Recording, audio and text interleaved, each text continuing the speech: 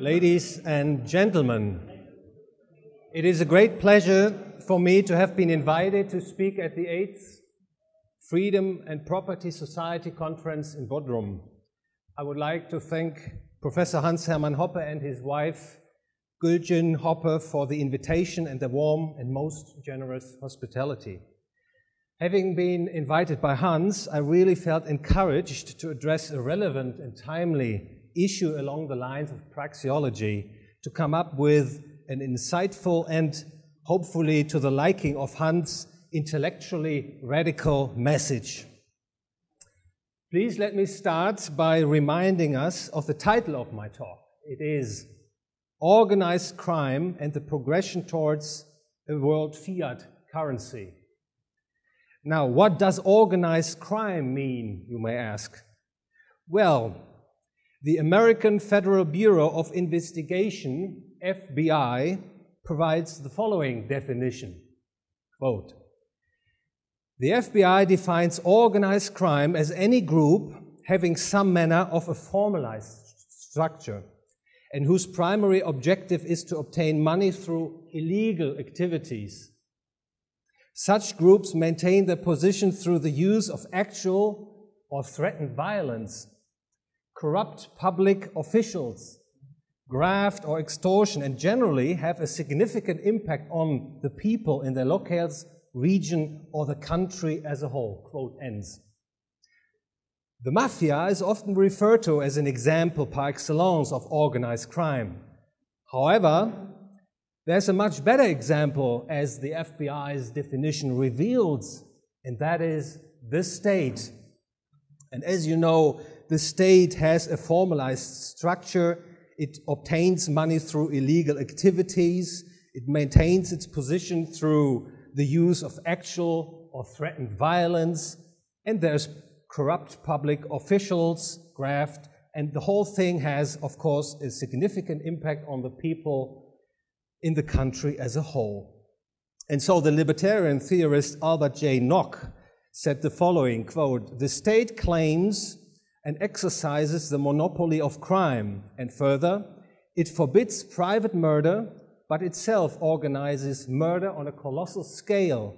It punishes private theft, but itself lays unscrupulous hands on anything it wants, whether the property of citizens or alien."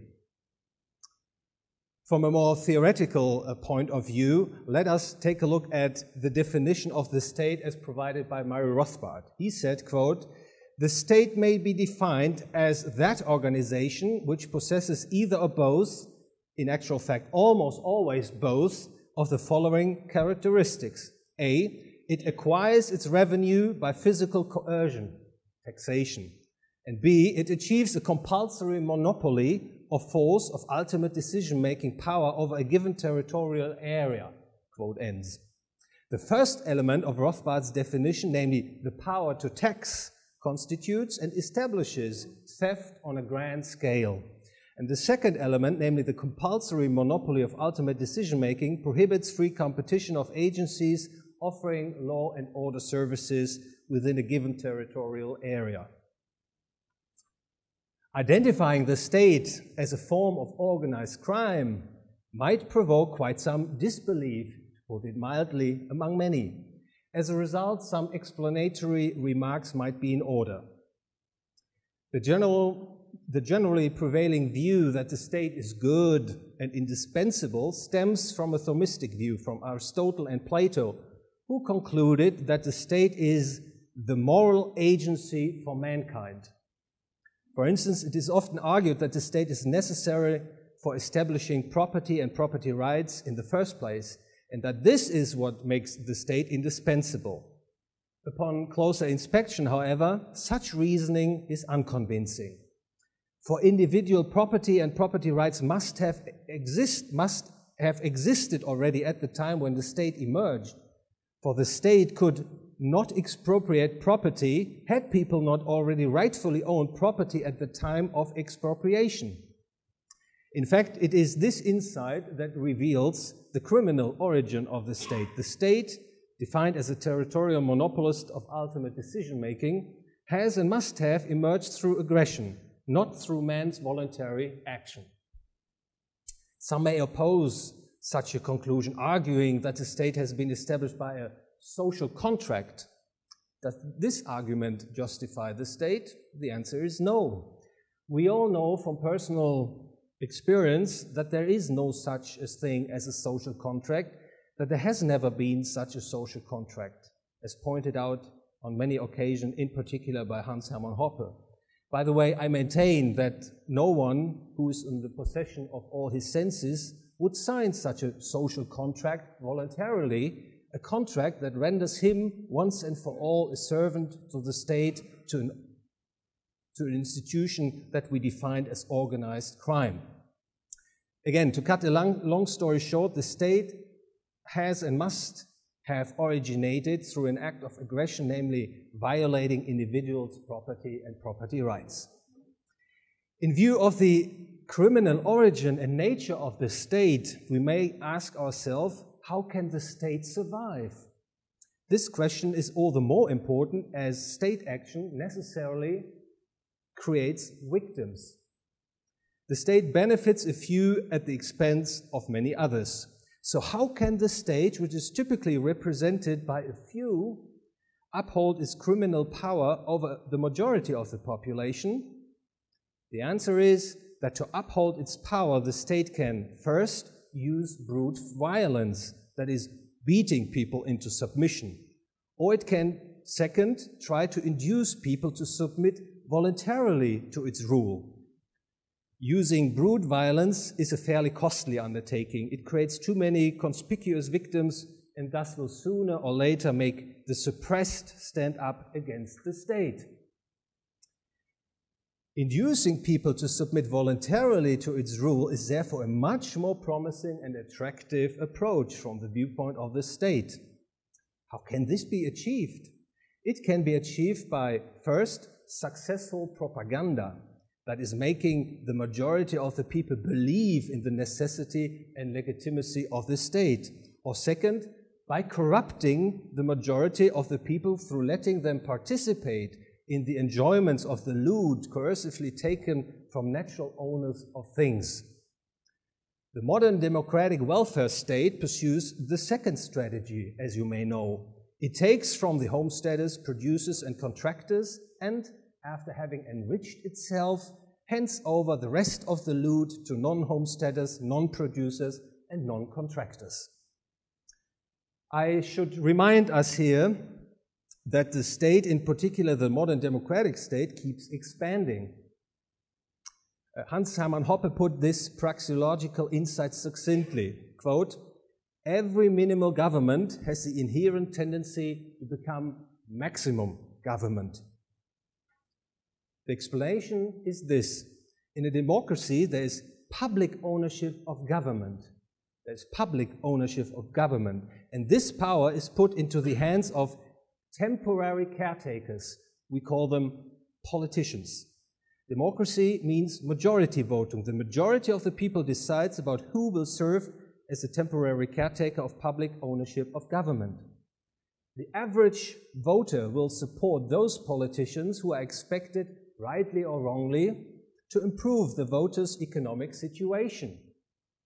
A voter has every economic incentive to act in this way, irrespective of the fact that the income he may obtain in this way may result from expropriating fellow citizens. And I should add that this kind of aggression is actually implied in the logic of human action.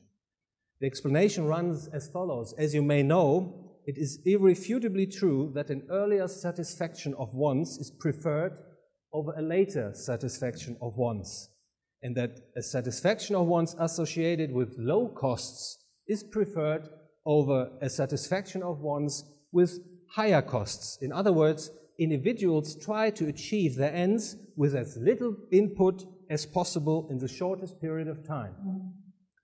And having said that, Mr. A will aggress against Mr. B, that is, Mr. B's person and property, if and when he gets away with it. That is, if the expected benefits Mr. A reaps from aggressing against Mr. B will be higher than the expected costs he has to bear by doing so. including, for instance, persecution, commiseration, pangs of remorse, etc.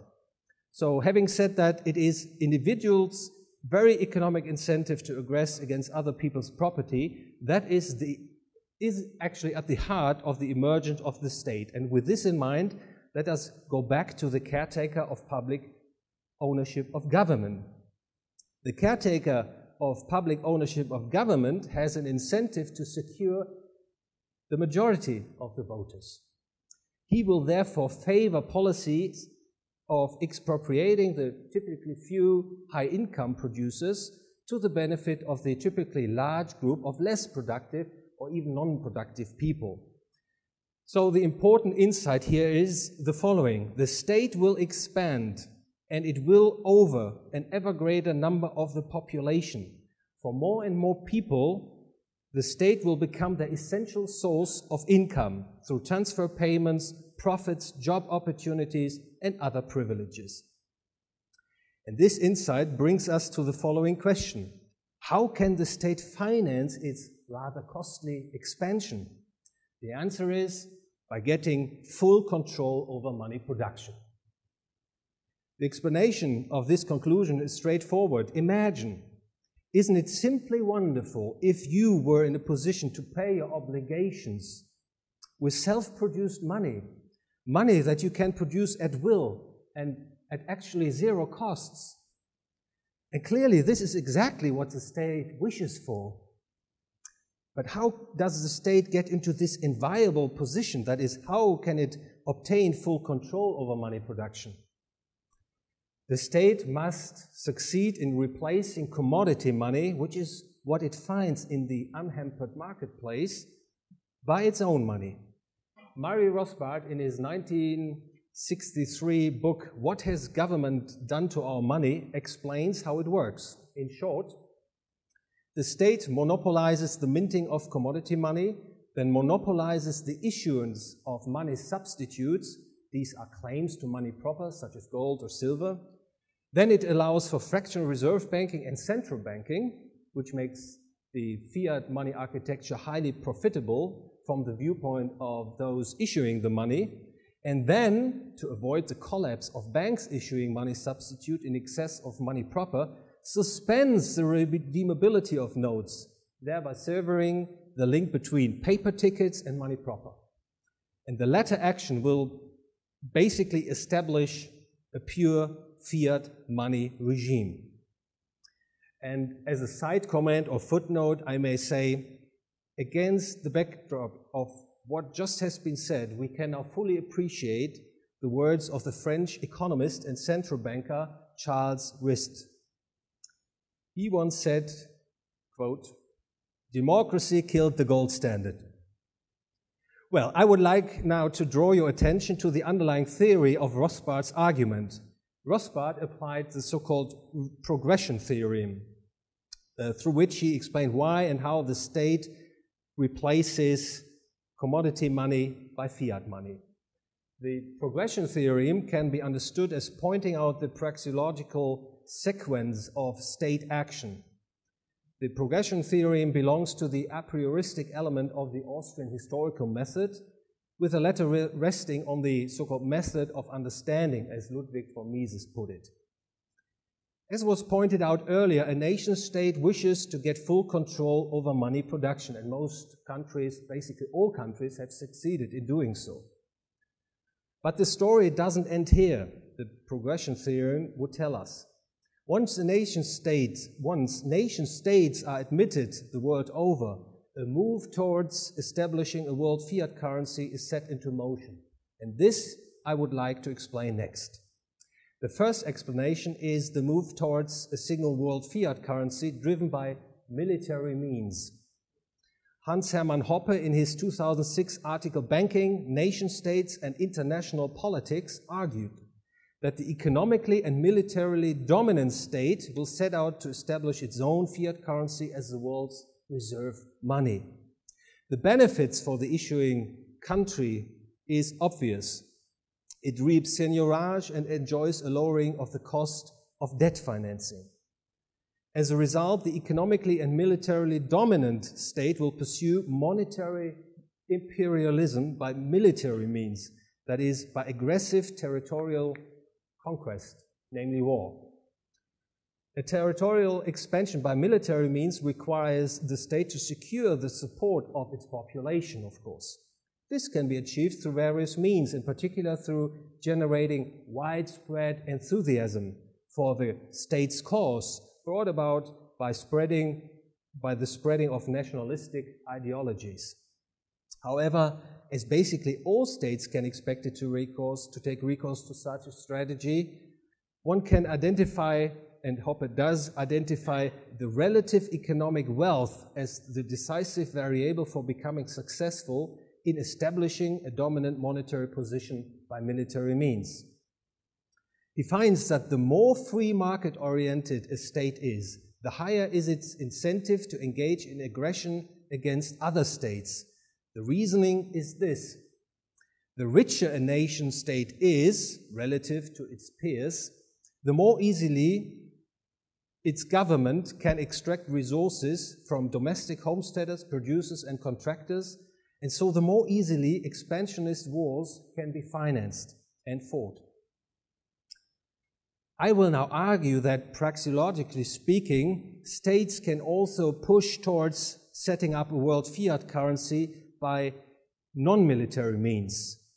And the key issue here is the proliferation of social democratic socialism.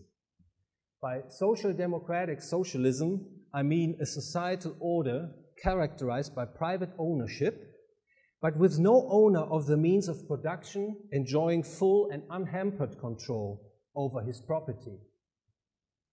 Under social democratic socialism, redistribution policies will unfold within each nation-state, even though to a varying degree.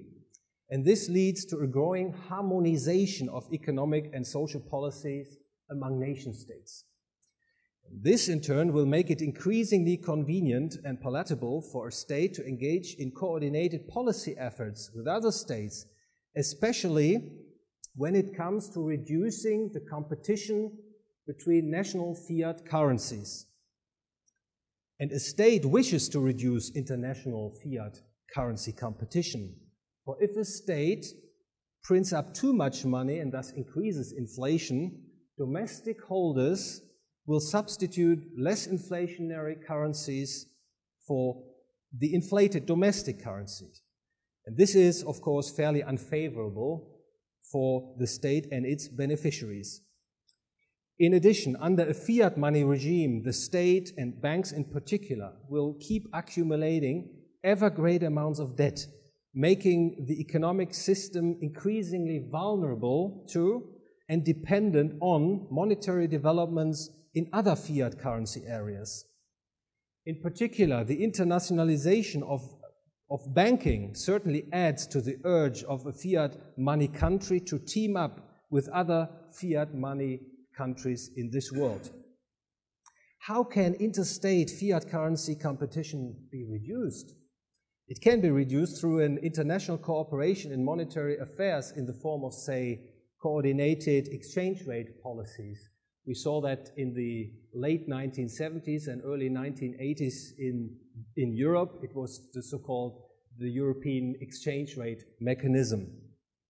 Such a strategy has shortcomings, though. States can do better, and the most convenient way is to eliminate currency competition among nation states. And that is the merging of national fiat currencies into a single fiat currency. This is exactly what happened in Europe. National fiat currencies were replaced by a single fiat currency, the euro, in January 1999. And this development is widely interpreted as being a crowning step in the European political and economic integration process. A praxeological analysis, however, tells us a rather different story. It makes us understand that the introduction of the euro was a logical consequence, effectively, of the propagation of social democratic socialism. What is more, the introduction of the euro can also be interpreted as a political, and I may add most frivolous, step towards establishing a single world fiat currency. I may not overstretch the point, I guess, if I argue that all modern states have adopted the ideology of social democratic socialism, and that all of them have embraced, openly or implicitly, the concept of substituting a world fiat currency for the national currency. I would argue that there is already some evidence available to back up this praxeological conclusion. Perhaps most notably, the major central banks around the world, under the leadership of the Federal Reserve, have harmonized their monetary policies as a reaction to the financial and economic crisis. They have taken recourse to so-called liquidity swap agreements, thereby making sure that all banks around the world get the funds in any amount desired, be it 100 million or 1 billion, in any national currency desired, be it the US dollar, the euro, or the yen. Another indication of attempts to push towards a world fiat currency came in April 2010, when the International Monetary Fund noted, quote, "In light of repeated and costly international financial crises, it is timely to review the structure of the international monetary system to assess how it can be strengthened and made more resilient." In fact, the IMF suggested a reform, saying that, quote, "much could be achieved by way of voluntary collaboration among nation states." However, the IMF's central idea is to make, quote, "special drawing rights, SDR, the principal reserve asset in the international financial system." I should add, special drawing rights represent nowadays a basket of fiat currencies. Formerly, it was backed or defined in gold. Nowadays, it's just a basket of fiat currencies, including the US dollar, the euro, Japanese yen, and the British pound. And needless to say that a world monetary system based on special drawing rights wouldn't solve any economic and ethical deficiencies that come with fiat money. A much less disguised proposal for establishing a world fiat currency was made by the influential Canadian economist Robert Mundell. In 2000, Mundell proposed a world currency. Quote, "The International Monetary Fund could be turned into a world central bank and granted the authority to produce a world currency." And further, "We might call this new currency INTOR." And with int, he refers to international, and or he refers to the French word for gold. I think I do not have to spend any time on explaining the economically, politically, and socially destructive forces that would come with establishing a world fiat currency. The pressing question really is, in this context, where does all this lead us to? Well, the disconcerting factor is this: a reduction in the competition between national fiat currencies, as we can observe nowadays, will make the world monetary system more robust compared with the system of uncoordinated national fiat currencies. For under reduced fiat currency competition, the chances that free market action can bring about the actually desired demise of national fiat money regimes are greatly diminished. This is not to say that social democratic socialism will succeed in establishing centralized world fiat money. Fortunately, I may say, an insurmountable political problem will arise on that route. In an intermediate period, the process and progress towards a world fiat currency regime might be fueled and dominated by a fairly small interest group, most notably the financial or banking elite. However, sooner or later, such a development will require ever closer policy coordination among the nation states concerned. In other words, it will have to be accompanied by a move towards a single world government. However, such an effort will not succeed if and when it is made under democracy. Ludwig von Mises, in his Nation, State and Economy from 1919, pointed out the practical impossibility of a single democratic government in multi-ethnic states. Mises noted, quote, "In polyglot territories, the application of the majority principle leads not to the freedom of all, but to the rule of the majority over the minority." And further, In polyglot territories, democracy seems like oppression to the minority, where only the choice is open between oneself to suppress or to be suppressed. One easily decides for the former. Liberal nationalism gives way to militant, anti-democratic imperialism. Quote ends. Mises points out that a world democratic government implies coercive rule over an extended territory populated by ethno-culturally heterogeneous communities. The democratic state engages, as you know, in redistributive policies. This, in turn, causes personal, interpersonal, and intergroup conflicts, even in ethno-culturally homogeneous groups. The government plays one group of society against another. That is, the rich against the poor, the prolific against the lazy, the old against the young. In an ethnically, culturally heterogeneous group, however, a world democratic government would, and necessarily so, have to play one ethnically, culturally group against another, thereby heightening and even sharpening intergroup conflict. So the move towards a democratic world government, a political initiative necessarily accompanying the drive towards establishing a world fiat currency, is predictably leading to economic, political, and social misery on the grander scale. And as long as there is ethno-cultural diversity among the people in this world, the push towards a single world democratic government accompanied by a single world fiat currency will simply break down at some point. Ladies and gentlemen, my talk was about organized crime and the progression towards a single world currency.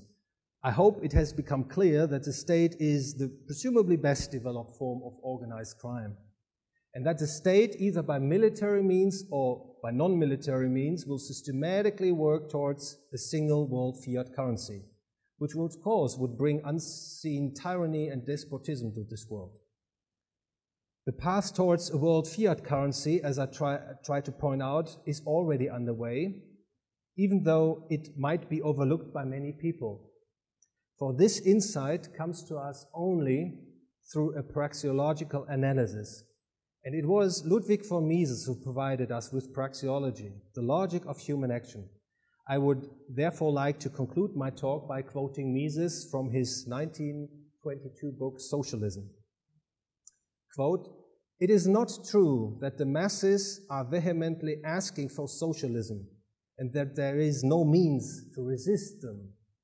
The masses favor socialism because they trust the socialist propaganda of the intellectuals.